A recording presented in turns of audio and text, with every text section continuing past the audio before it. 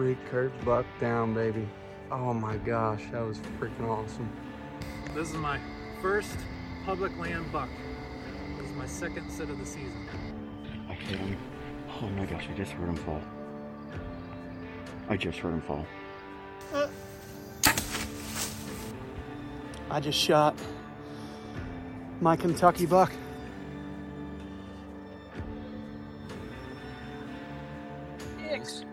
and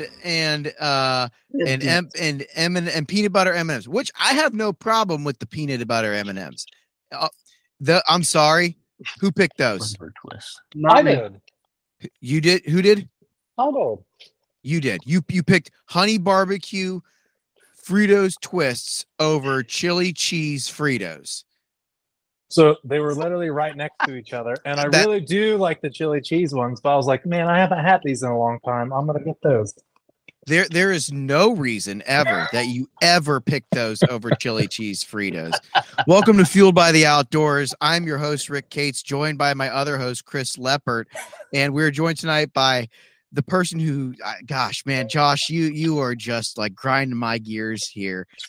Grinding my gears. With that, and we are joined tonight by the owner of Satties, Fatties, the shells that we all use during turkey season, Aaron Satterfield.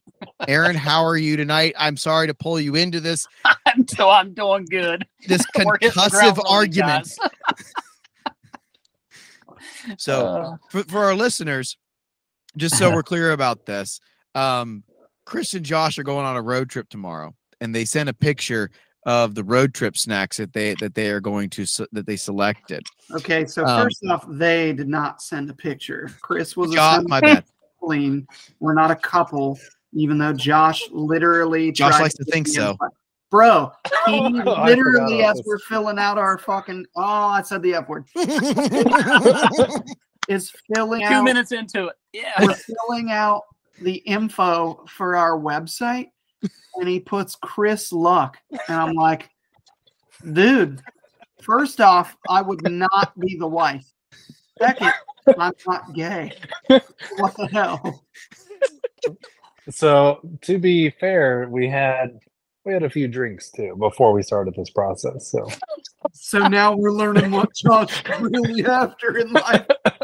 So I want to get this out of the way right now. You're like, you have a 2 to 3 hour drive somewhere. Oh no, hold on. No, you're interrupting. You're interrupting my hypothetical here. Go ahead. You have a 2 to 3 hour drive somewhere. You are allowed to pick one snack and one drink. What is it? My drink is always water. As far as a snack, it's 2 to 3 hours. I usually don't take one. I typically take Cool Mint Cliff Bar. Chris? For a 2 to 3 hour drive? Just a road trip in general. I'm sorry. Road trip in general where you are going to end and it doesn't take an overnight to get there. Let's say that. And you're not going to be stopping for dinner or lunch. Water, Twizzlers, peanut, M&Ms, Pringles. And Pringles for the most part. Aaron? Water, jerky. Okay. Jerky's a good one. Yeah. So I did Mountain Dew and jerky. Mountain Dew and jerky. That is the correct answer, Josh Luck, not Cool Mint. So I did look for jerky, and it's just at a local Walgreens. They had a horrid selection of jerky. So I was like, well, I can't get any of this garbage. So Rick picks Mountain Dew and jerky. That sounds like every person you despise. It does, doesn't it? You sound like a Mountain William right now. It does.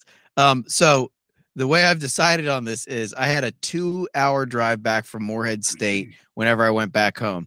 Whenever I stopped at the Sunoco on the way out of town, they had a big selection of jerky, and then they had the Mountain Dew sitting right next to it. I would grab that, and that always satiated any need that I had all the way back. I don't. Yep. I don't like feeling too full on a road trip. I don't like water because I feel like I need to stop and use the bathroom. Whereas with the Mountain Dew, it's just caffeine and pure sugar, and you just can keep trucking. Wait a minute. That's the dumbest thing I've ever heard. How does caffeine not make you feel like you have to urinate? Because it doesn't. Wow. That's the only thing. I drink coffee all day long, and I can tell you right now, as soon as the first drink goes down, T-minus 1 hour, I'm stopping. Well, there's a little bit of an age difference, but wow, I knew that was coming. Didn't you see him running up those hills like a valiant little steed? Yeah, I know. Like, you're talking about me or Aaron? You. Oh. I appreciate that. Running up hills. I was trying to break in the boot. They did well. I wanted to test them. I was trying to break my knees. Did you guys see how fast I ran up that knoll there? It was so fast. It was way faster than the guys that are 10 and 20 years older than me. See, he is like a kid. Look at my new shoes. They make me run fast. Look what I can do. The PF Flyers. They can guaranteed to make you run faster and jump higher. I felt like Benny the Jet Rodriguez out there.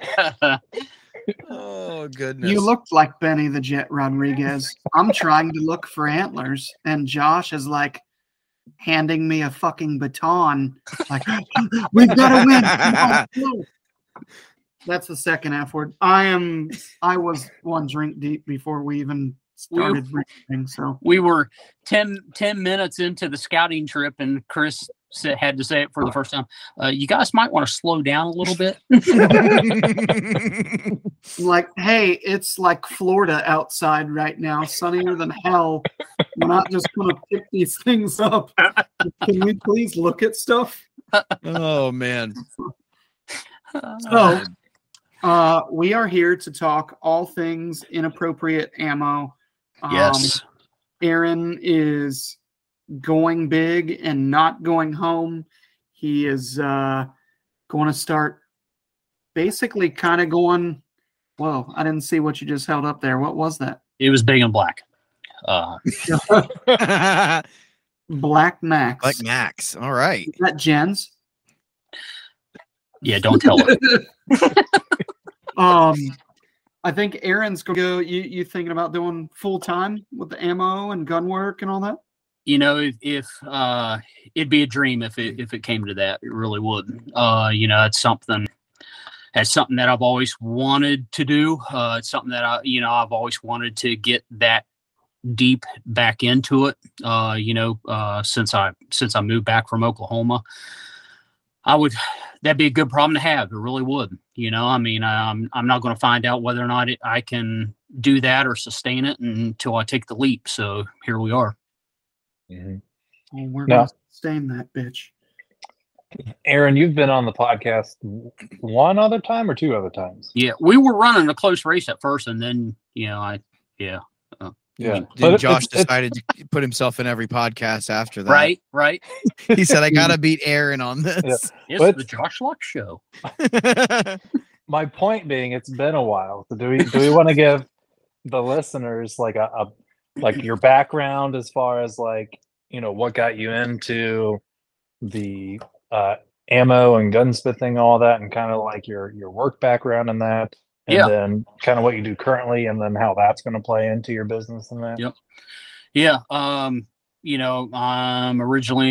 guys know I'm originally from West Virginia. Growing up, my grandfather owned a gun shop, Satties gun shop. Kind of grew up behind the counter of his gun shop. It wasn't like I was there every day and I was an employee, but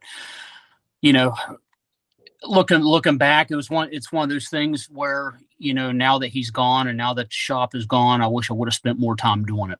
I wish I would have picked his brain more, but ultimately my goal, growing up over the years is whenever my grandfather was ready to hang up, or, retire, hang it up. He retired from the power company, but that was kind of like his secondary thing. And, But whenever he was ready to give it up, that was my dream, was to take over his gun shop. I lived out in Oklahoma for 10 years. I worked in the print industry for about 16 years. And while I was in Oklahoma, that's whenever he fell ill and eventually passed away. And he, at the time, some of you probably don't know, like with the ATF and with running a firearms business, there was a law that came into effect. I believe it was in the early 90s, so don't quote me on that, but I think it was in the early 90s that you could not run a firearms business out of your home. It has to be a separate building. And he was grandfathered into it because he was already running a business out of his house. And so knowing whenever he passed away that we was going to have to find a different, building, a separate shop and stuff like that. My dad didn't want to pursue it. I don't know if he thought that it was going to be more than what he could bite off. And with me being halfway across the U.S. and Oklahoma, we decided to not look into it, or give it up, and everything was auctioned off, and the business closed. And that was a big realization for me, because whenever I was out in Oklahoma, that was a dream of mine, and I kind of felt like a dream, died. And I feel that there was a lot of divine intervention in that, because whenever that happened, I realized that, my goal and my dream was no longer. And no lie, completely out of the blue, wasn't even like I was looking or anything. Some way, somehow, I had stumbled across information on Mid-America Tech School and out in Oklahoma, and it was about gunsmithing specific classes, general gun repair, gunsmithing machine shop, so machine shop classes specific to gunsmithing. And I'm like, I'd never even knew that was an option or an opportunity. And I'm like, secondly, I found out that the tech school was only about 20 minutes away from my house. And I was like, you know what? I'd never had the opportunity, besides, general gunsmithing things, to be able to get really in depth into the machine shop aspects of it. So I decided, talk to Jim, my wife, about it. And she said, you know what, you ought to do this. And I happened to go to Mid-America Tech School, and I took a couple of those classes, and general gun repair and the gunsmithing machine shop class. And I'll never forget the first time that I walked into the gunsmithing machine shop class. I'd never been behind a mill or a lathe or anything, never even had the opportunity to turn one of those machines on. And I walked in there, and there was probably, I think there was only like 9 or 10 guys that was in there. And little by little, these guys started to walk in, older guys, retired guys. And literally one guy walked in, I'm not knocking on him, but one guy walked in, with an air tank, on wheels, and, and they all sat down. And next thing I know, the instructor knew all of those guys and started talking to them and said, hey, you guys got your projects and everything? And, those guys were like, yeah. And he's like, well, there's the shop, go have at it. And they all got up, and I'm thinking, holy shit, I'm over my head. I have, so I raised my hand. I'm the only guy still sitting in the classroom. And he looks at me, he's like, yeah. I was like, I don't know if I signed up for the wrong class. I'm like, but I've never even been in front of one of these machines before. And come to find out, the instructor was only a couple years older than me. And he told me, he goes, you know what? Those guys that are out there in the shop right now, he goes, have more experience than we've been alive. He goes, I highly suggest you go out there and just shadow them for now. So that's what I did. Went out there, shadowed them, asked questions whenever I could, and eventually reached a point, to where those guys, they said, look, the only way that you're going to learn this shit is to get behind a machine and do it. So go fire one up and start making chips. And my first project was a gun barrel. Made a 338 gun barrel. Had to figure out the contour and the taper of it, how to run the taper on a machine, how to contour it up into into the chamber, how to thread, trial by error. And the other thing too is that they made it clear, they're like, look, you're always going to need tools, and it's cheaper to build them than to buy them. So start making your own tools that you're going to need for gunsmithing. So started making tools as well. And Nice. yeah, and it was neat. I mean, I've never been out of my comfort zone like that. It's like, man, I've never done any of this, and they're expecting me to make this stuff. But it was really neat. Come to find out, at the end of the class, the instructor, he is a custom rifle maker in Oklahoma, and Mercer Gunworks. And he invited me at the end of schooling. He invited me. He said, hey, he goes, I really think you have a lot of potential. He goes, would you be interested in apprenticing with me? And I was, yeah, sure. I mean, hey, if anybody's willing to give up, knowledge and information, I'll take it. You guys probably know this, but whenever I was in the print industry, I was on call 24/7, 365. Everything dictated my schedule but me. And any spare time that I had, and he lived over an hour away, any spare time that I had, I was down at his gun shop. And we were, we'd have a 2-person assembly line. He had contracts with companies and stuff. We would just pound work out. And little by little, I mean, I just started to learn the ropes and stuff. And I actually did that for almost 3 years. And eventually reached a point to where, my strength and my background is general gun repair. I really love, I don't know. I love working on a blue collar gun. One of the things that I've noticed in the industry and over the years, there's a lot of gunsmiths that don't like taking on that type of work. You're looking at $150 gun, or a gun that's not even worth that. A Sears and Roebuck, single shot bolt action 22, that means more to the person that has it than what it's worth. Mm-hmm. And all they want is it to function correctly. I love working on that type of stuff.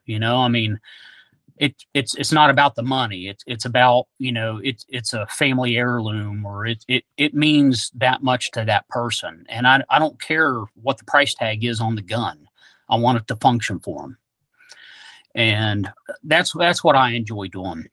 And after a few years apprenticing with him, he finally pulled me out of my comfort level again. He said, hey, come to find out, as I got to know him, he's the director of the professional gunsmithing school at Murray State College in Tishomingo, Oklahoma. And he eventually said, hey, I think you'd be a really good teacher. And he goes, why don't you look into coming down and being an adjunct instructor at the college? And once again, here we go with the comfort level. I'm like, okay.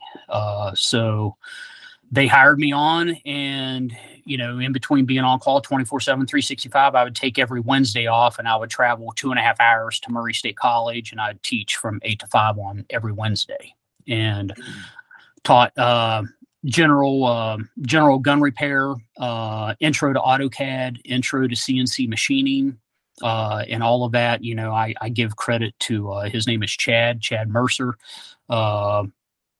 That guy has an unbelievable amount of knowledge to firearms. Only a couple years older than me, and I tell you what, there's not many questions that he can't answer. So I give kudos to him, and I can attest that the gunsmithing program at Murray State College is very, very good. But yeah, started teaching that, and I did that. I taught for about almost 3 years. At the college, and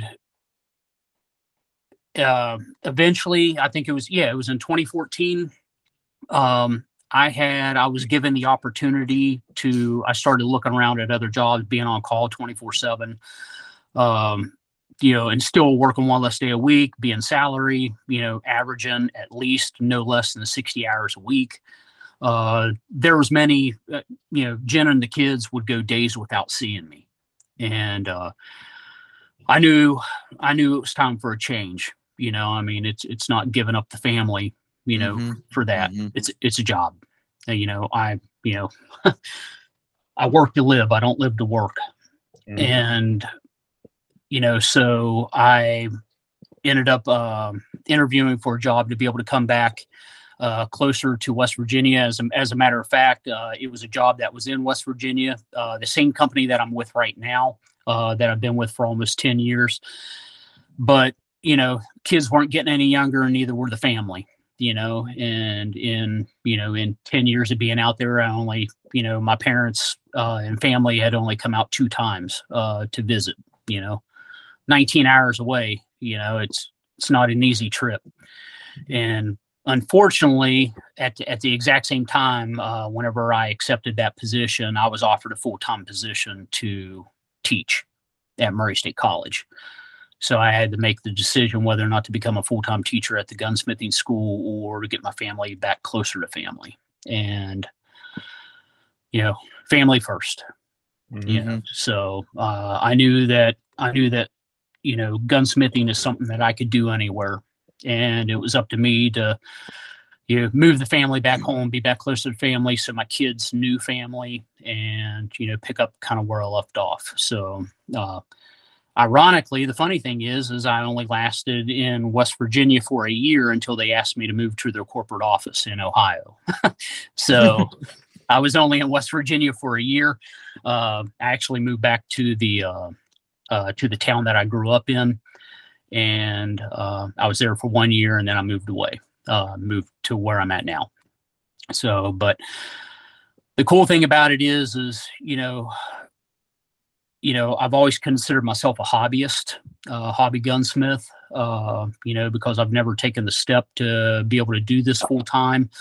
The fortunate thing, whenever I was, at Murray State, we had the opportunity, you're deeply involved in the industry. To be able to get into the gunsmithing program, it's by interview and interview only. And and you have to go through an interview process, and you literally pick, 20 to 25 students a year to attend the program.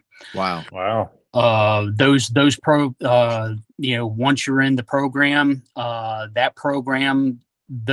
the gunsmiths, the guys that graduate from the gunsmithing program, they're the ones that go and work for Smith & Wesson Performance Center. They're the custom gunsmiths.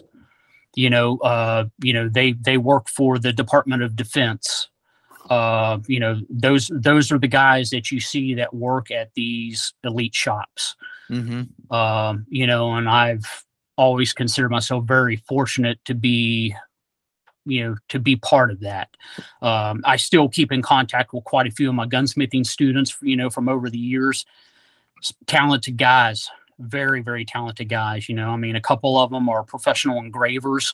So all of the engraving and stuff, all of the very intricate engraving and stuff that you see on high-end shotguns, stuff like that, they do that by hand.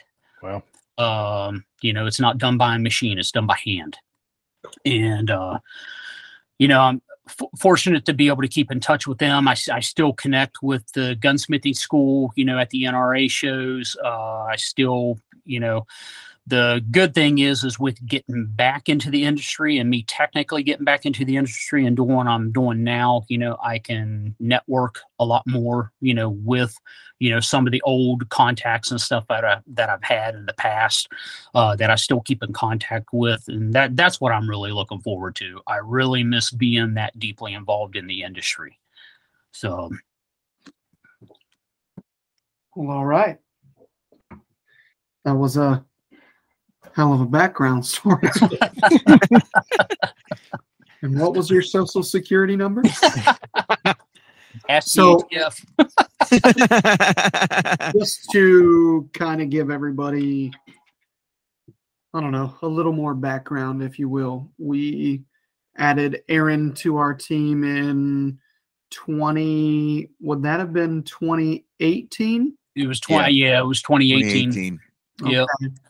So we added Aaron because he's an absolute stud of a Western hunter. He's killed, I don't know how many elk and mule deer, and then of course he's killed some nice whitetails as well. And we get this dude, and he tells us that he can draw and mess around with logos. And we're like, oh, cool, that's useful. And he's like, oh, by the way, I'm a gunsmith. Like, what? Are you serious? And then we find out that he can reload and do all these things. And I want to say the first time I ever used your ammo was the spring of 2020. Yeah. Yep. I think you're right. My first bird on film, which happened to be my best bird ever. And then that was during COVID. And I killed another bird that year. We kind of discovered the whole TSS thing together, and Aaron started playing around with that. We did it in 12 gauge. Mm-hmm. Now, I look back on and laugh. That's like throwing 2 baseballs at a batter. Like, you only need one. But that fall, I used your hand loads. We had some consistency issues out of my 7mm Remington Magnum. And at 100 yards, I'm like shooting quarters, and then we go out to 200, and I'm not on a 24 by 24 inch piece of paper. And we thought, what in the hell? So he kind of looks the gun over and everything, and then we used some of his hand loads instead of the factory ammo that I had. And wow, at 300 yards, I could basically hit my fist. So I thought, well, that's what we use. And we took that to Wyoming, and I killed my first pronghorn. So it's been really neat. And then he went into the 20 gauge side of things, made us some 20 gauge nines. Did we use nines? Yeah. That's what it felt like when it rained down on my head after you shot that bird. So Oh man, what a cool moment. I am the champion yardage misjudger, and I thought a bird was far, and it was more than far. And I shot a gobbler at 76 yards. And there's probably going to be people that are like, oh, this guy. I really suck at judging yardage, and I really don't care because that bird had our number. And I made the last. To be fair, it was in a wide open field, and there was an elevation change, which made it harder to judge the yardage. Yeah, I mean, I'm here to tell everybody I was there that day, and I am on the other side of the hill, and then when I was coming up, I could see the bird's head, and I slowly brought my gun up, and I got it. I just got the scope to my eye, and then I heard boom, whack, and then and like you could hear the pellets hitting the trees. And like I want to be very clear, in no way, shape, or form is Chris like crossfiring in front, like over my head or anything like that. It was out in front of me. We're talking probably 30, 40 yards ahead of me. That bird was deader than dead. Like when I ran up there, and like you and I both ran up there about the same time, that bird was deader than dead. No flop, no moving, yeah, we no couldn't nothing. find his ass. We thought he ran off, and then we found him piled up, like sitting in the exact same spot, laying on his back with his wings cupped, not even moving. Yep. And I thought, well, no damn wonder I didn't see him right away, because normally you shoot a bird, you walk up, and it's like a tornado of feathers and wing beats and kicking and all that. This dude, 76 yards, and that bird didn't move. So I have shot birds well past that, but not with a 20 gauge. I couldn't believe, I heard the impact and I just couldn't believe the results, honestly. I mean, you hear about it, but you really don't. I really don't believe things very easily. You know, shooting nines Right. at a turkey, and then when you walk up and you look and you say, wow, that, you know, that is like crazy to me. But I will say that's not something like our number one goal is to try to get the bird uber close so that way I can not hear him drumming even better. I mean, I had this conversation with Bryce Hensley at the expo last year. Oh, Bruce? And yeah, Bruce Hensley. Bryce Bryce Hensley at the expo last year. And one of the reasons, you know, we when we were talking about TSS, he goes, you know, I like the ability to, you know, if I ever needed to hit a bird farther out, but the sheer reality of what TSS brings anymore is just absolute knockdown power. Yeah. You hit a bird and it doesn't move afterwards. And you know, I've never seen anything like it. I tell the story all the time, Aaron, in the first, you know, round of Fatties that you did for a lot of us. I was hunting in Kentucky and I had a bird come up, a Jake, and I shot it. And this was after you had put the scope on my gun and everything like that. And I thought I had missed the bird. And I was like, how did this happen again? Like, I got a scope on this guy. How did I miss this bird? Well, then I get up and I'm kind of huffing puffing. I look and I'm like, well, there's something laying there. And I go over and the bird isn't moving. I was like, the bird is supposed to flop. That's how turkeys act after you shoot them. Is that they flop around on the ground and then you got to stand on their neck. So like, I'm sitting there staring at this bird for probably a good like 30 seconds. And I like barely put my foot on its neck. And then the flopping starts. And it is so bizarre how hard those pellets they hit the bird, but how much penetration you get with regards to killing a bird. Yeah. Penetration, and that gives you an idea of how much energy you know they have. You know, I mean, it's people that aren't familiar with the TSS, the tungsten super shot. It's whenever you say that you're using nines for turkey hunting, I mean, it's if you're only used to, you know, like what we grew up on and what we started with, you know, copper plated lead, it's unspeakable. You don't use that. 9-shot is only used in, you know, in skeet, trap, sporting clays, stuff like that. You don't use it for hunting. Yeah, exactly. You know, in low brass, you know, you're not loading it in high brass. You know, but to know that the energy and stuff that it is carrying because of the density of it, that's, you know, equivalent to, you know, a 5-shot in copper plated lead with 2.5 times more pellets. It's nasty. I mean, it really is, you know, and if you give that added energy, you know, in those pellets, well, you know, I mean, we could have a physics class about it, to be honest, but you know, you guys were talking about, some of the distances, you know, with the 20 gauge and stuff. You know, it doesn't matter if it's coming out of a 410, a 20, or 12 gauge. You know, 1,100 feet is 1,100 feet per second. It doesn't matter.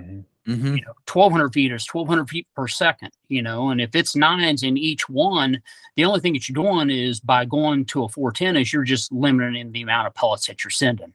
That's it. That's it. Now, at 18 grains per cc, a number 9 shot is the equivalent. A number 9 TSS is the equivalent to what in lead? Pretty almost equivalent to a number 5. Okay. Wow, between seriously? 5 and 6. Yeah. It is 18 grams per cc. It's 2.5 times denser than lead. Wow. Yeah. That's insanity. So now you have number 5s, but double the pellets. Right. So a lot of people shoot 6s. So you have in between a 5 and a 6, a 5.5 pellet. Yeah. And you have double the pellets basically, which is why a 410 is redonkulous still. I mean, that bird, I don't know how far that bird was that I shot with Bryce's ammo. I don't want to talk about it, but yeah, I got to one knee before that bird reacted to the shot. So, and it dropped like a sack of freaking potatoes. I'm interested to see, my son's going hunting with me this year, and I'm really excited to do the 410 and see knockdown power of that sucker. Just from a general standpoint, I was in a gun store the other day trying to find 410 ammo, which I got. I'll tell the story about that here in a second. And the guy looked at me and goes, "You're hunting turkeys with a 410?" It's like, yeah, I am. It's like, you can do that with TSS. Just stand at 100 yards and let me shoot you in your face. Like, let's see if you get off. Well, exactly. Like, and there's a reality that a lot of, when you shot that bird last year, Chris, when we went and ate lunch afterwards, the guy goes, "You killed a bird at 70 yards with a 20 gauge?" And you go, "Yeah, with TSS." And it creates so much of a dissonance in people's heads with the lower chambered gun and being able to hunt some of these things. We've talked about this. The first turkey I ever shot was with a 10 gauge with Winchester double X's. So I want to ask this: Can you make a 10 gauge TSS shell? Yeah. Why not? Yeah. Golly. Yeah. You can make anything. Yeah. I mean, you can make a 3.5-inch 10 gauge. You're not going to like the price of it. I was going to say, I probably wouldn't like the price of it. That's like a one-time thing. Yeah. It's like $13 shells. I have to mortgage my house for a shell. Yeah. And literally, I mean, to get into a little bit of the numbers in building, the shells, literally the tungsten is probably 98.5% of the cost of the ammo. It is. I mean, you can get hulls in bulk, you can get wads in bulk, you can get, your buffer and everything else, gunpowder in bulk. Tungsten, it doesn't matter. If you buy it in bulk, you're still paying for it. So, and it's not cheap. No, it's not. A lot of people, just honestly, I mean, they don't understand that. It's tungsten. It's an extremely hard, and it's coming from overseas. It's not made in the United States. It's coming from overseas.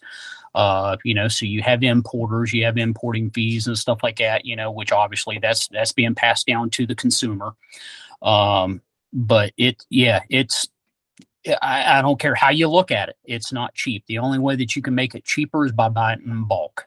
So, well, and there's a reality with tungsten in general. I want to say I read something at some point that I want to say like 95% of the lead that is used in shotgun shells in the United States is from old car batteries or from lead cores and recycled car batteries. Wow. So you're getting recycled stuff in order to make most of your typical shotgun shells. Whereas if you're running bismuth or you're running TSS through something that's having to be mined out, that's having to be processed, and there's not a recycling factor to it.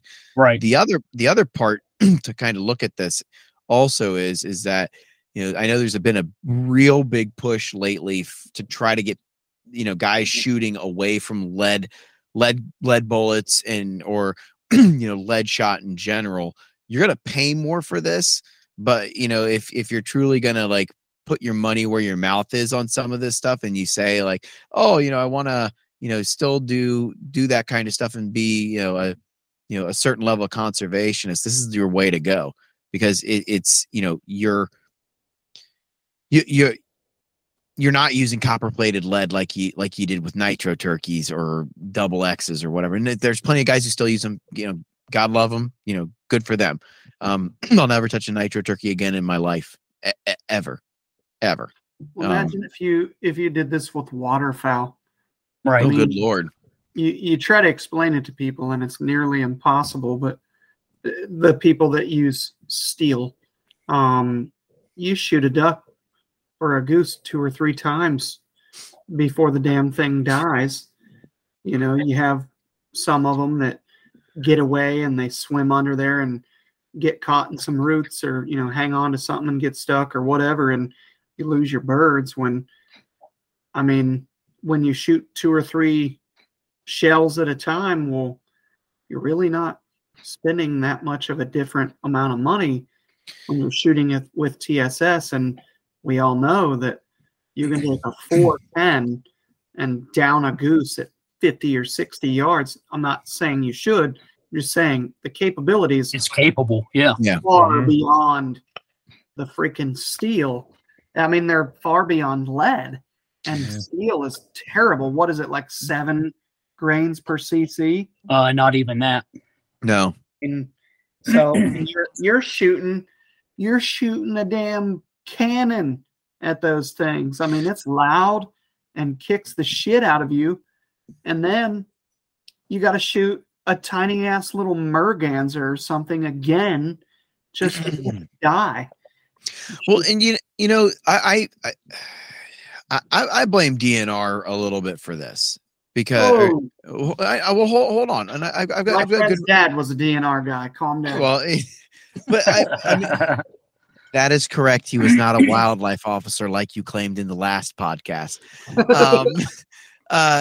No, I do blame DNR a little bit for that, because in the olden days when you switched over from lead to steel, DNR and like federal wildlife would have classes on how to shoot and lead ducks with steel and all that kind of stuff. And then funding dries up and then you don't do it. So you have people that go and say like, well, I'm going to try TSS or I'm going to try bismuth. And then they complain about not being able to hit birds.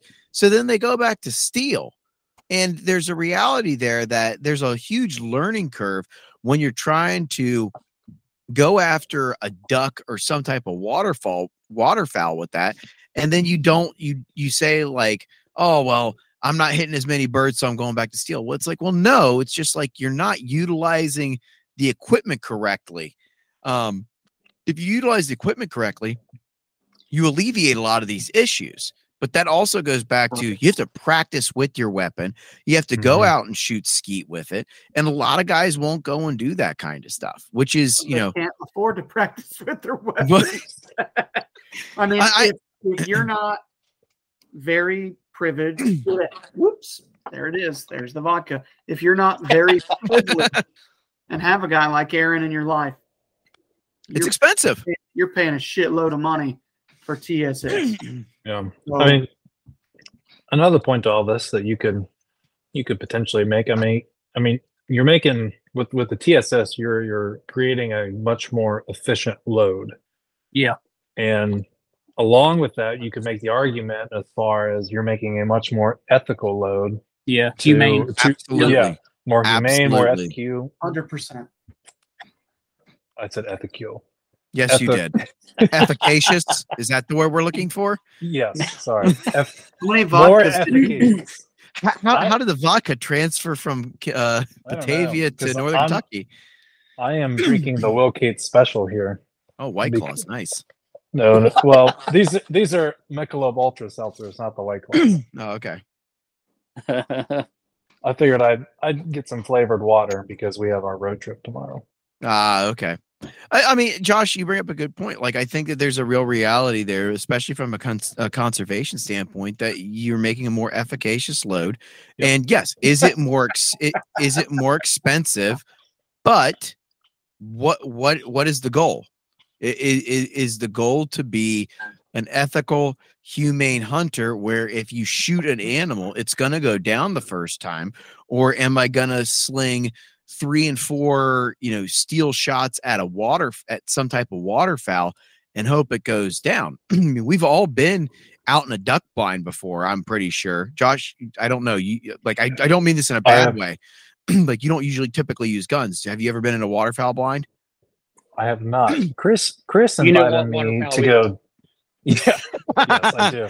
Chris invited me to go duck hunting. Oh, it was either 2019 or 2020, and we never ended up going. So I have not been. I mean, so like if you ever go on a waterfowl hunt, you'll see guys just rack through rounds, and it's it's like going on a dove hunt. Dove hunting the same way, just slamming rounds into the gun and waiting for the next group to pass. And like, don't get me wrong, that's part of duck hunting culture. It's part of dove hunting culture. But if I can only if I can hit my birds and use half the amount of shells, Done. I would love that, especially with a goose or something like that. Yeah. There's plenty of situations where you go in and you plan on hunting geese, whether it's snow, Canada, or whatever other type of geese that there are. But one shell versus 2 or 3, I mean, it's a no-brainer. Duck hunters are the worst shot of any group of people. It literally sounds like the fucking British are coming when they let loose. I used to get so depressed when I would hear those guys turn it loose, like, oh, well, now all the ducks in Ohio are dead. And you go walk up to them and they have 1 duck or they have 0 ducks. And you're like, hey, why aren't you hitting anything? I'd give anything. Some of those guys are old friends and everything that I'm referring to. But I remember I pushed some wood ducks to some guys. And I mean, I'm pretty sure I heard like 9 shots. And when you hear 9 shots go off in like 3 or 4 seconds, it sounds like the woods got torn apart. Yeah. And then you walk down and they have 0 ducks, and you're creek hunting. You're not shooting over a giant lake where they're like 60 yards out. They're creek hunting and they're taking 20 and 30-yard shots and even less. And you think, what the hell are you doing? It would be so cool. It won't happen, but it'd be funny to take a 410 in front of those guys and just pop shot ducks left and right. Just be like, yep, it's a single shot. My 6-year-old can use it, but yeah, I killed my limit in woodies. From a manufacturing side, that's the big thing that we're kind of faced with. I mean, we know how lethal TSS is, but we also know the cost of it. I mean, we know the TSS loads for turkey they're not cheap. And no, they're not. And knowing how, turkey hunting, you're hunting 1 bird, usually 1 shot, maybe a follow-up, unless you're Rick Cates. That is correct. That is a true statement. I just want to say that you don't know what it feels like until you think he shot 6 rounds of TSS. TSS. I'm sorry, Rick. I'm sorry, buddy. I threw you under the bus. No, I dude, plain and simple. I unloaded on that bird because I did, as Chris yelled, shoot until it's dead. And then he said, wow, I'm glad I just spent $70 for you to kill a Jake. I said, what are you talking about? He goes, you shot all TSS. I'm like, no, I shot one round of TSS and the rest were long beards. He goes, oh, thank God. Like, I think he was more relieved that I didn't shoot all the TSS versus me getting that Jake. I thought you dumped a bunch of $high metal into that turkey. No, I will say this. I will say this. Since I have switched, but also I can credit Aaron with this. Since I switched over to TSS, but also since I started using a red dot, and I think I talked about this either with Shane Simpson or I talked about this with Derek Craig. the red dot has been helpful. Like there's no other thing that I think has been more helpful for me as a turkey hunter as having that ability just and whether it's red or green, just to put that little dot right where it needs to go and being able to knock down a bird. I think I've only shot, I'm trying to think. I've shot 1, 2, 3, 4 birds now with TSS, and only one of those birds I had to shoot twice, and that was because that was the turkey drive day at Bruce's house, where the bird ran up the hill. Your TSS put a hole through the bird, literally through the bird, and then I shot it in the head with an extra long beard that I had. But like, to me, there's certain equipment that is like it's a non-starter anymore. You see guns now come like equipped for shooting TSS for a reason. You see guns come with a red dot on them for a reason now, and it's just kind of like a no-brainer anymore. Yep. And the thing, we were talking about waterfowl, which is a totally different ball game from, you guys know, from turkey hunting. You're not singling out a single bird, single shot. You could easily go through a box of ammo. Thinking about that with TSS, that will make any man's ass pucker. And that's the reality of it, especially from a manufacturing standpoint. How can you utilize the benefits of TSS in the waterfowl world, without it being astronomically priced? And the good thing is, on the market, there is other options, tungsten core options, that gives you somewhat of the benefit of tungsten, but also, kind of the, eases, it's a little easier on the pocketbook, in weights that are still, you're still talking anywhere between 10 to 12 grains per cc, which is still a lot heavier than lead and still shot. So you can make a more efficient, cost efficient round, for waterfowl and still have a lot better knockdown power, even more than bismuth. Bismuth is actually, it's a good option, but it is, from a non-toxic standpoint, it's one of the lowest weights that is legal. So so you need to keep that in mind as well. It is a good option. Do I think that it's a better option than steel? Yeah, I do. What's the weight? I'm sorry. What's the weight on it? It is, don't quote me on this, I'm wanting to say bismuth is around, I think 9. Okay. 8 to 9. Okay. Don't quote me on that though, but I'm pretty sure that that's what it is. But if you get into some of the tin-plated tungsten heavy shot, if you guys remember heavy shot. Yeah. That was a big thing, to where you finally had an option to go from, copper plated lead, turkey loads to this heavy shot. And I remember, man, I thought that was the best thing since freaking sliced bread, that yeah, I remember rolling my first bird over, at 40 yards, with heavy shot. And I'm like, this is amazing, and to think that TSS is even, I mean, 1.5, 1.75 times more than that, so that gives you an idea of how much more advanced the tungsten super shot is, and to be able to get that into a waterfowl load, I really think that it's a game changer.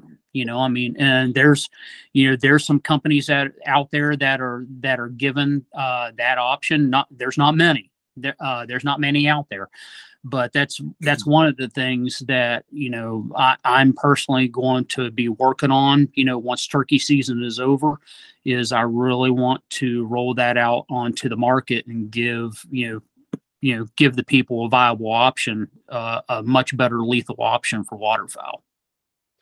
Nice. I'm excited for that. I am too. So I need to get my stamp this year and do some waterfowl hunting. Stamps. Yeah. Your federal stamp and your state stamp. Plural. Plural. Wetlands habitat stamp. Yeah.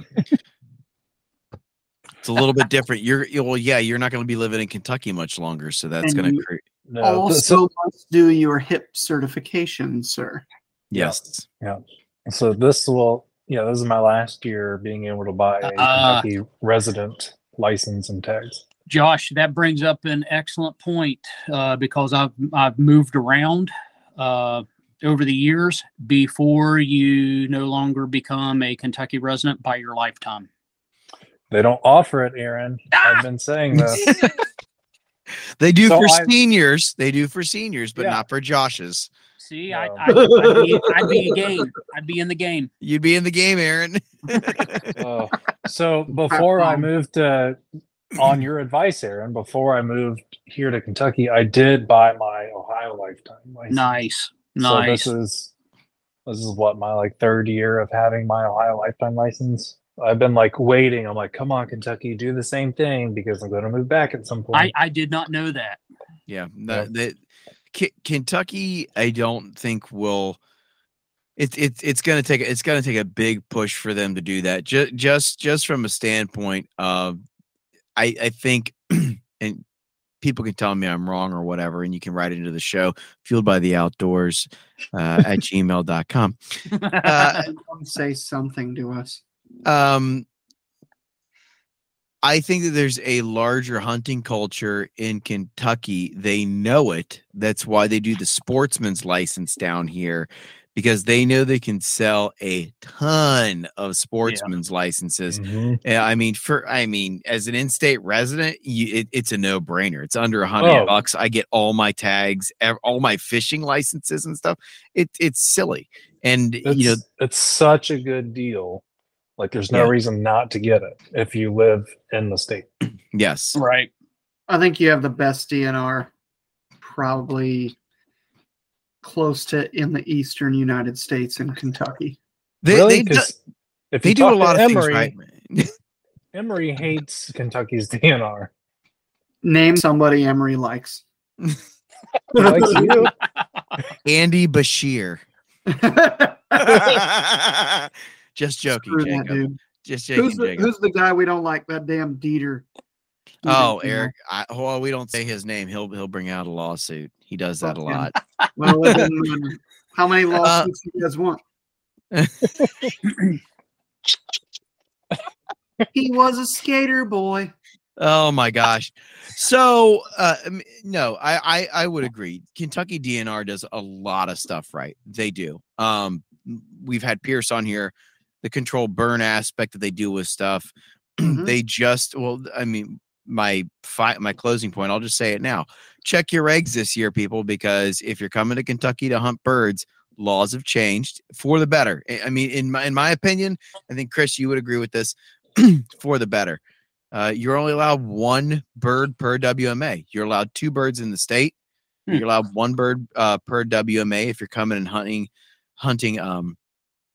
public land in the state of Kentucky. That does not include Daniel Boone National Forest. Daniel Boone's, it's a national forest, so it does not fall under a WMA standard there. So it's a different aspect there. That's good. So I think so. I don't think that it's fair that private land people should be able to get, 2 birds, and the poors on public like us get 1. But I will say anything going in the favor of the wild turkey is a step in the right direction. And you can always tell who actually cares about the birds, because anybody that I know and respect as a very avid turkey hunter, they don't shoot bearded hens, and they love one bird states. They know what a one bird state does. They know what no bait states are good for. Which the other point that I was getting ready to bring up is Kentucky is no baiting between March 1st and July 31st now. So, that does affect, I think, a lot of guys who will typically go and dump a bag of corn to try to take some type of inventory or get some type of thing going, through June and going into deer season, because it starts in September. This only allows, you are not. So I'm sorry. You are not allowed to feed wildlife is the statement. So no mineral? I believe it says no feeding wildlife. I would put we've had DNR officers on this podcast before who said it is normally up to the DNR's officer discretion. I would seriously talk to your local DNR officer about what the reality of putting mineral down is at this point, because that is a supplement. Now, if you plant a food plot, that's different. That's not technically feeding wildlife. For anyone who's kept up with any type of news regarding this stuff, in Kentucky, we had a large kill off of songbirds as well at this past year, and a lot of it had to do with feedings at bird feeders. There was a point last year where they said, "Hey, you need to pull down bird feeders. You need to bleach them. You need to make sure that there's no things," because people were finding. I found 3 in my yard. I don't have bird feeders, but I found 3 dead. Like they said, you'll find white stuff around their eyes, all this kind of stuff. Found them in my yard. It's some type of avian issue. They're trying to prevent this stuff from getting worse than what it is.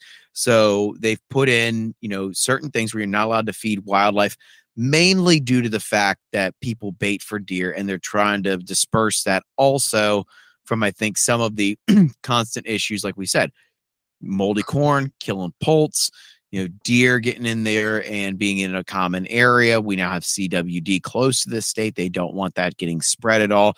You got to protect the elk herd. Like I hate to put it in that kind of way, but that's a lot of what I think you're seeing right now is, their DNR stepping up and saying like, "Hey, we want to be 2 to 3 years ahead of this.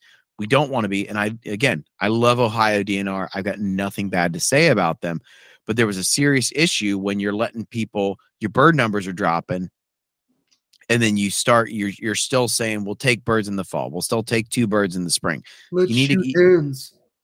Yeah, I mean, like shooting hens in the fall, or I know this made a lot of deer hunters angry when they said, "Sorry, no more does off public land for second gun." Yeah. I get that. I really, really do. But guess what happened after 3 years of that? Deer numbers rebounded. Like they shot through the roof. And you can't tell me that there's not some type of interaction with that, where you're not shooting does late season when they're pregnant off of WMAs, and you end up with higher numbers. It just makes sense.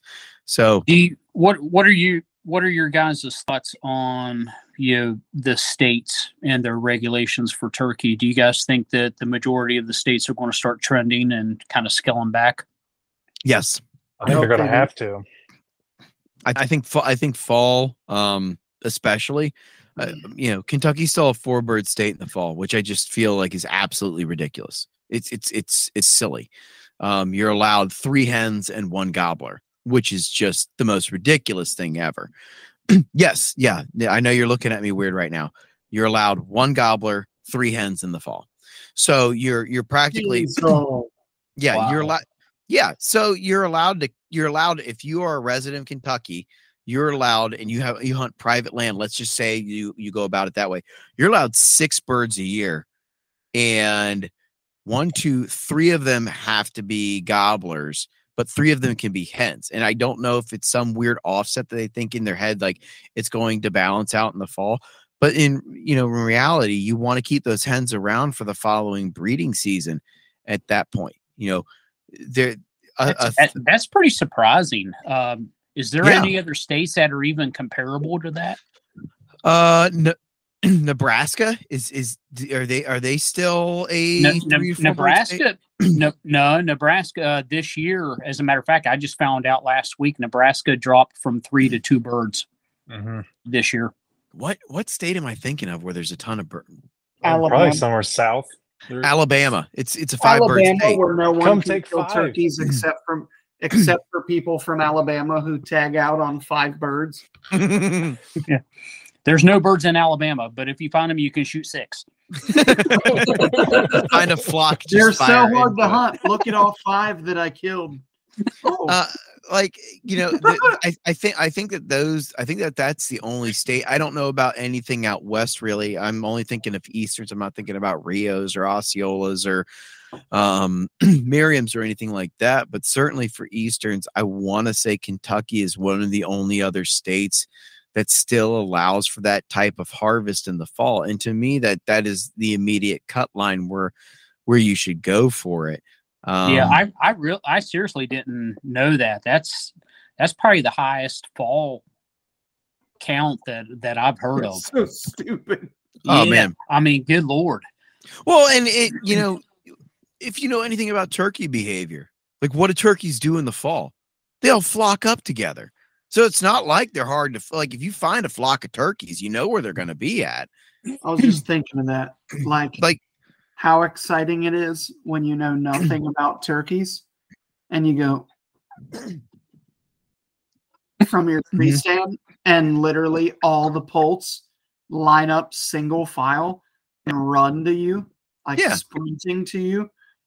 And now, as a more seasoned turkey hunter, I think, man, I'm literally about to kill a bunch of babies. Like, why? What have I proven? And here's the deal: if you're killing them for food, cool. But it's deer season. Go kill a deer. So, I will say this. Don't say it. I'm going to say it. The state record turkey in Kentucky was killed on a deer hunt in the fall. Well, no shit. Fall. Everything's bigger in the fall. 7 beards. Yeah. 7 beers. No, good Lord, no. 7 beards. And it was something, I want to say it was like pushing 30 pounds or something like that. It was it had to look like a tank walking through the middle of this guy's field. It was eating on corn piles, is what it was. Was probably killed off of corn pile. It wasn't. It actually wasn't. They. You were there? No, but Kentucky Field did a thing on the guy and went out. Did it? They're not going to do a whole expose on this guy if he was killed over a corn pile. Wasn't that just a couple years ago? It was just a few years ago. Huge bird. I remember that bird. It was huge. Transitioning between corn piles. I'm sorry, but I don't ever really believe that people kill gobblers. I don't know. Gobblers are tough to kill when they're stupid over hens. Number 1 ticket during turkey season. Oh, absolutely. Number one ticket during turkey season. And it's a, you talk to any DNR officer in most states and you say, what'd you write a ticket for today? And they say hunting turkeys over bait. almost every single time. It's not it's not killing too many. It's not killing a hen instead of a gobbler. It's not taking 2 gobblers in one day. It's killing the turkey over bait. And for as much as people say that they're a smart bird, and they really are, they have pea brains, but they're really smart because they're paranoid. But 75% of the nest doesn't survive. 75% of the clutch doesn't survive. So you're left with a few birds. And then in the spring, those birds become absolutely idiots. And then they go and eat anything that they can find that is in a open pasture. It's part of what I love about them, but it's part of what I hate about them at the same time. I'm the same way. So it's all I can think about is it's going to be a real fun spring, smacking a gobbler with a Satties fatty. Yep. And I'll be very honest about this. I'm not even excited for myself to kill a bird. I'm more excited about my son getting the opportunity to kill a bird. Amen, buddy. Me too. And having a friend like you, Aaron, being able to make loads and that kind of stuff, and him being able to share that experience that way too is just I'm very hopeful that this is one of those experiences that he's going to remember. I know I'm going to remember for the rest of my life, regardless if he kills a bird or not. But being able to kill it with something that my friend made too is just would make me on top of the world. Same here, man. I can't express this enough. I love doing this. I really do. Like today, I come home from a hectic day. Murphy's Law hit me left and right all day today. It was a hell of a day at work. But you know what? Doing this is my downtime. I mean, it really is. It doesn't feel like work to me. And that's when I know that this is what I should be doing. I come home every day and I do something. Whether it's loading ammo, whether it's working on a gun, whatever it is. And in order for me to be able to do that, I have to give you guys credit. I think you guys put more belief in me than what I have in myself. And I owe that to you guys, because I don't know whether or not that I'd be making this leap into the commercial market, getting my license, all of that, all of the fun stuff that goes with it, that I have bitched and complained about over the years, and given myself a personal reason not to. I'm doing it now. And for you guys, I appreciate that. So it's time for me to step out of my comfort zone again, like how I spoke about earlier, and it's time to get shit done. Hell yeah, man. I think that's a good point to kind of go out on. So, Chris, do you want to ask your? Oh wait, Josh raised his hand. Josh, so questions. I want to hit on something that we haven't hit on, and I think the listener should know. Why honey barbecue Fritos aren't a good snack? I think he was going to hit on me. No, dang boy, come on. Aaron, say the official name of your business. Yes. And what all you work on, not just the ammo, but all encompassing what your company does. No, I appreciate that. My LLC is Satties LLC. Right now, it's kind of funny because you guys really created the brand. You guys came up with a name and it stuck. Satties Fatties. Why do people have dicks on their ammo?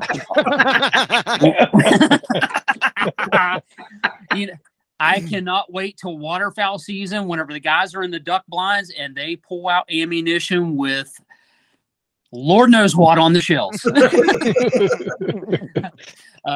Because it's going to be Satties, Satties LLC, and I didn't touch on this, but the cool thing about it is we are family owned and operated. It's literally every single load. And I tell you what, come hell or high water, I want to keep it as long as I can this way. Every single shell that is loaded by hand. It's not loaded by a machine. It's not loaded. It is hand measured. It is hand calculated. It is hand crimped. You name it. And I like that, you guys know Asher, for those of you who don't, he's my 11-year-old son. He is right there with me. I'm walking him through the steps. I can only imagine what his knowledge is going to be by the time he's an adult. If he keeps with it, and I know that he will, because every day he asks me, "Hey, Dad, are we loading? Are we loading?" "Yeah, we are, bud. What are we loading today?" And I wouldn't have it any other way. So we're family owned, family operated, and mark my word, we always will be. But we're starting off with ammunition, Satties, Fatties, thanks to you guys. And that is going to be on the signs, that is going to be on the logos, that's going to be on the website, that's going to be coming out whenever we get the almighty blessing from the ATF and hopefully have my interview and they give me the blessing to, hey, get the ball rolling. You'll see it. And the cool thing about it is my family, my wife is a CNC machinist. My son is a CNC machinist. And as we get into, I will provide general gunsmithing, services. And then once we get our own, separate building built and we're able to start putting machines inside a building, it's going to be family owned and operated. And we are going to start offering additional things to the public and to the industry. And it's going to be an open door, and I'm looking forward to it. I can't wait.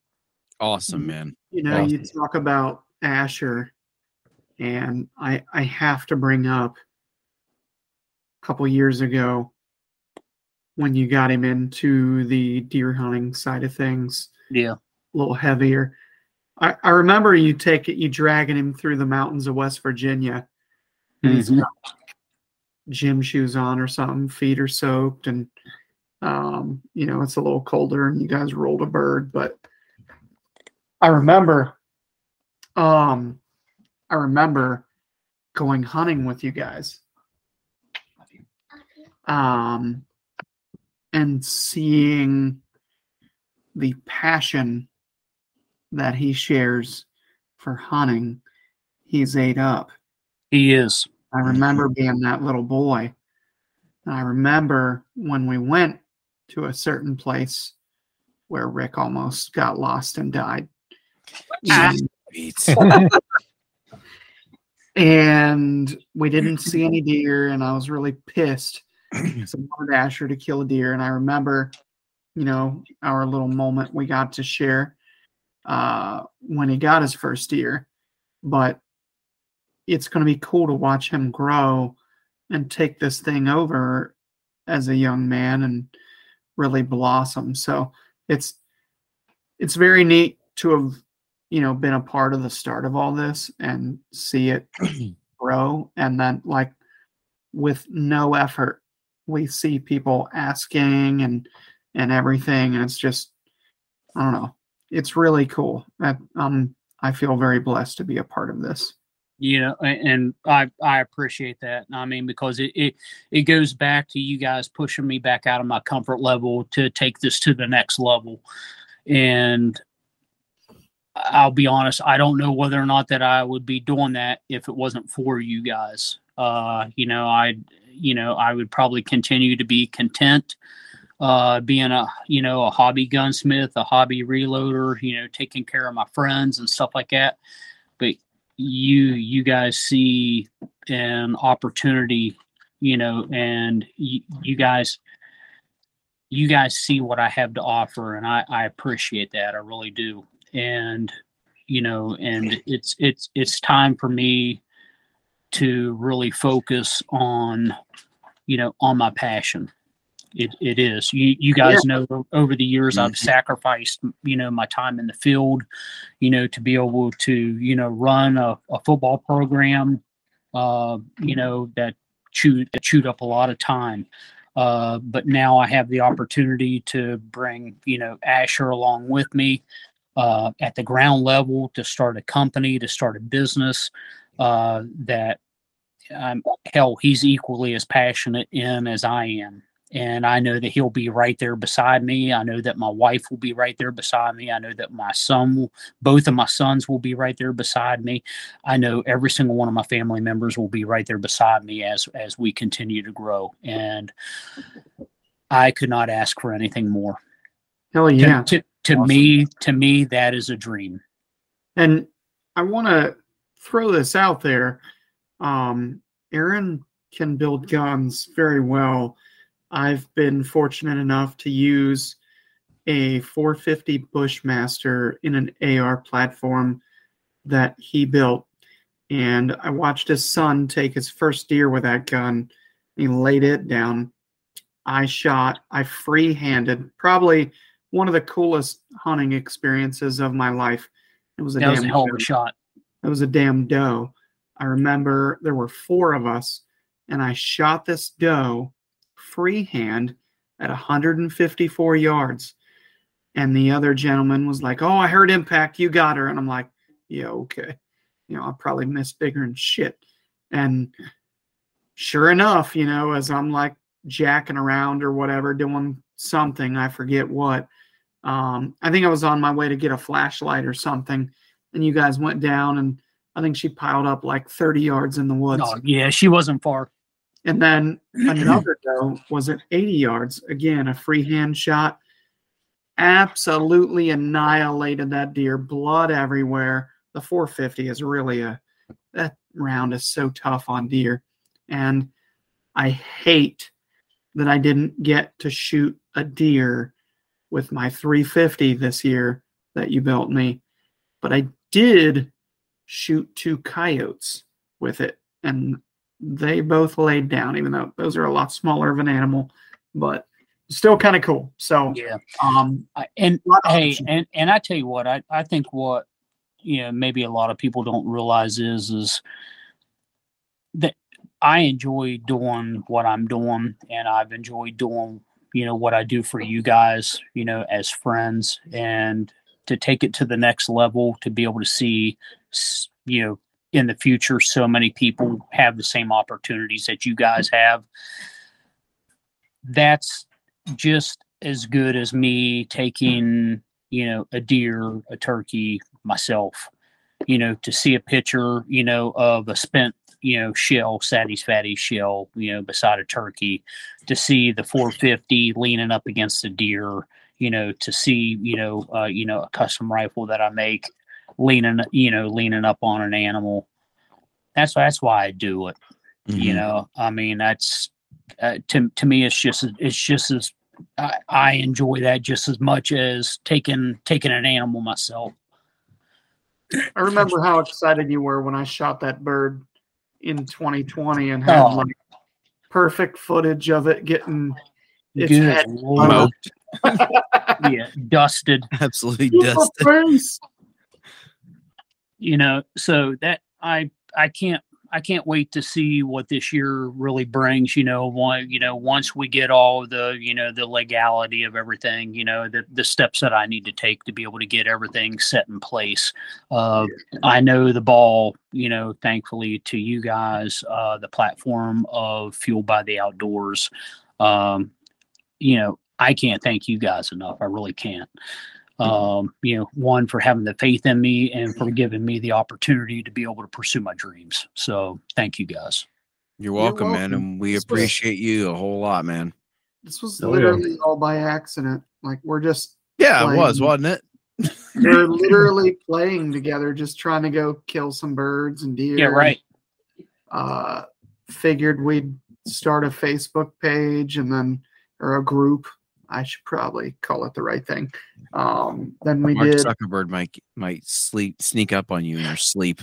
Well, Yeah. I won't call him his name that I've for legal purposes. Thank you. Yeah, it's crazy to think that we all got together and we thought, oh man, it's going to be cool when we're doing this, or, whatever. And now we have a trade show. That's really cool. We're going to have really, really cool people speaking at that trade show. So it's crazy to think that 5 or 6 years ago. Who would have thought? Right? I'd have Exactly. laughed in your faces if you would have told me this. And we're only, 6 years in. Right. Imagine 6 years from now. I don't want to do that though, because Yeah. No. we're literally graduating, and I can't handle that shit. I'm looking forward to the same thing, man. I really am. I'm really hoping, and I'll lift it in prayer that 6 years from now we're talking about the same thing with with Satties. So Absolutely. All righty. Chris, do you want to ask your final question? I'm scared to death. Nobody learns anything. I'm literally finding out that everybody's the same year after year. It's kind of a scary question when you think about it. When you actively ask it to somebody and they're not expecting it, though. I should like probably preface it. like Yeah. two people, Jesus, 2 weeks in advance before I ask it. But let's hit Aaron from the blind side. yes, Aaron? Josh is happily married. You think that? He tried to marry me the other day. God dang boy. Aaron, what is your favorite thing that you learned this year? Ooh, damn. When it comes to hunting. Oh, okay. Whew. Yeah. Jen was just giving me a very scared look. What is the meaning of life, Aaron? Yeah. Right. Confucius say. Oh man. I tell you what, honestly, and I don't know if it's really this year, because you guys know that my time in the woods this year was very limited. You guys probably don't even know this. I never even made it up into a tree this past year. And what I learned is I know that it's more about my boy than it is me. I think this last year and the year before, whenever I go out, I'd much rather have him beside me than me going out on my own and going out on a hunt myself. I'd much rather, pump him full of information and knowledge and see what he does with it than me going out and, dropping a deer for the freezer. I'd much rather him be behind the gun, be behind the bow, and, share that experience with him. So I know this year, now that my responsibilities of running a football organization is over, that's going to be my goal. My goal is going to be to get him out there and, really sharing that experience a hell of a lot more than what I have in the past couple of years. So awesome, man. Oh yeah. I like it. All right. Well, folks, this has been Fueled by the Outdoors. We've been your hosts, Rick Cates and Chris Leppert. We've been joined by Josh Luck and Aaron Satterfield of Satties LLC tonight. Guys, thanks for stopping by and talking with us. We'll talk at you later. Bye. See ya. See ya. Bye.